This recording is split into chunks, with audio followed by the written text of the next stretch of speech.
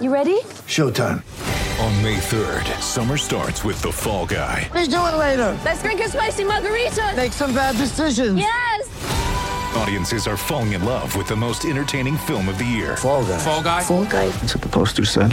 See Ryan Gosling and Emily Blunt in the movie critics say exists to make you happy. Trying to make it out? Nope. Because I don't either. It's not what I'm into right now. What are you into? Talking. Yeah. The Fall Guy. Only in theaters May 3rd. Rated PG-13. A big weekend of racing ahead of us. Group 1's galore. SEN track analyst Chris Nelson is with us for our top tips. Good morning, Chris. Good morning, Matty. It's a massive weekend, as you mentioned. Group 1's galore. We've got 5 Group 1s in total. We don't get too many days like this. We've got 2 in Sydney, the Surround and the Chipping Norton, and we've got 3 in Melbourne at Sandown on the Lakeside track. The Blue Diamond, the Futurity, and the Oakley Plate. So a really good day's racing coming up on Saturday. Yeah, and in the Chipping Norton, which will be race 8 at Randwick. I mean, Animo is going to start a clear favourite there. So I'm not sure if you've got a pick for the Chipping Norton, but I'll get your thoughts on it when we get to it. Let's start with the tips, though. Race 6, the Embrace, the Cadillac Sweet Embrace Stakes. Nice name for a race. What are we looking at here? Yeah, not surprisingly, it's for the fillies too. Skirt the Law. Now, she's the Queensland filly that's taken all before her. Tony Gollan trains, Ryan Maloney will ride. Of course, we last saw her in mid-January when she won the Gold Coast Magic Millions, the $2 million Magic Millions, and she won that quite convincingly, I thought. She's been to Doomben since. That was back on the 14th of February, and she's won a trial there by 6 lengths, and she was never, ever extended. Now, obviously, this is a bit of an acid test for her on Saturday. She's got to go up against some tougher opposition, such as Blanca Blanc, who ran a good second last time out, and others. But, gee, you know what? I think she'll come through it, Matty. As I said, she's unbeaten. She just needs to do it so easily. I don't think we've got to the bottom of the barrel with her. I think there's plenty more of improvement to come. So I think she can win this and go on and run really well in the slipper when we get to that as well. So we'll stick with Skirt the Law, race 6, number 1. It's going to be hard to go against the number 1s out of these races that we're talking about at Randwick. So let's go to that next. The first of the Group 1s there, the Surround Stakes. And again, In Secret with Huey Bowman on board should start favourite here. Which way are you leaning for the Surround Stakes, 1,400 metres?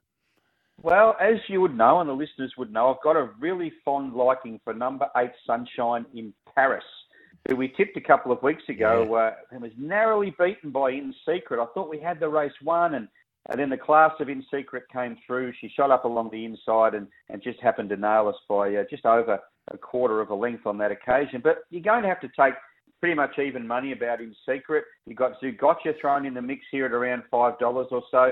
Sunshine in Paris sits there around the $8 mark, and I think each way, again, is well worth a ticket. Drawn beautifully in gate number 3. The other 2 there, In Secret is drawn well as also. Zugotcha's drawn a little awkwardly, but obviously In Secret, the horse to beat. You can take the $2 odd, or you can have a crack each way. Sunshine in Paris from that perfect gate also at the much better price, and that is the way I'm going. Race 7, number 8, Sunshine in Paris each way. And so your thoughts around the Chipping Norton? I mean, not a lot of money obviously in the pool yet, but Animo is such a short favourite and will start that way. I think the other part of this is when you look around the field and look around the rest of them, there's some great names there, but gee, it's going to be hard when you get to the tote to see who's going to get close to Animo. Well, I would say nothing will get close to Animo, but we know the way that Animo wins his races, Matty. He doesn't race away and score by 4 or 5 lengths. He's not one of those horses. He just gets the job done, and that's what he'll do again Saturday. I mean, he's beaten all of these before. Second favourite's Moanga, not a horse I can catch. I don't think we'll get anywhere near Animo. He'll get it done again. He's around $1.70 or so fixed. Doesn't look a bad price to me. He's the best horse in the country. He'll be winning again, barring incidents or accidents. Yeah. All right, let's go to Sandown, a big day at Sandown. So the Blue Diamond Stakes, what a race at this time of the year. $2 million race over 1,200 metres.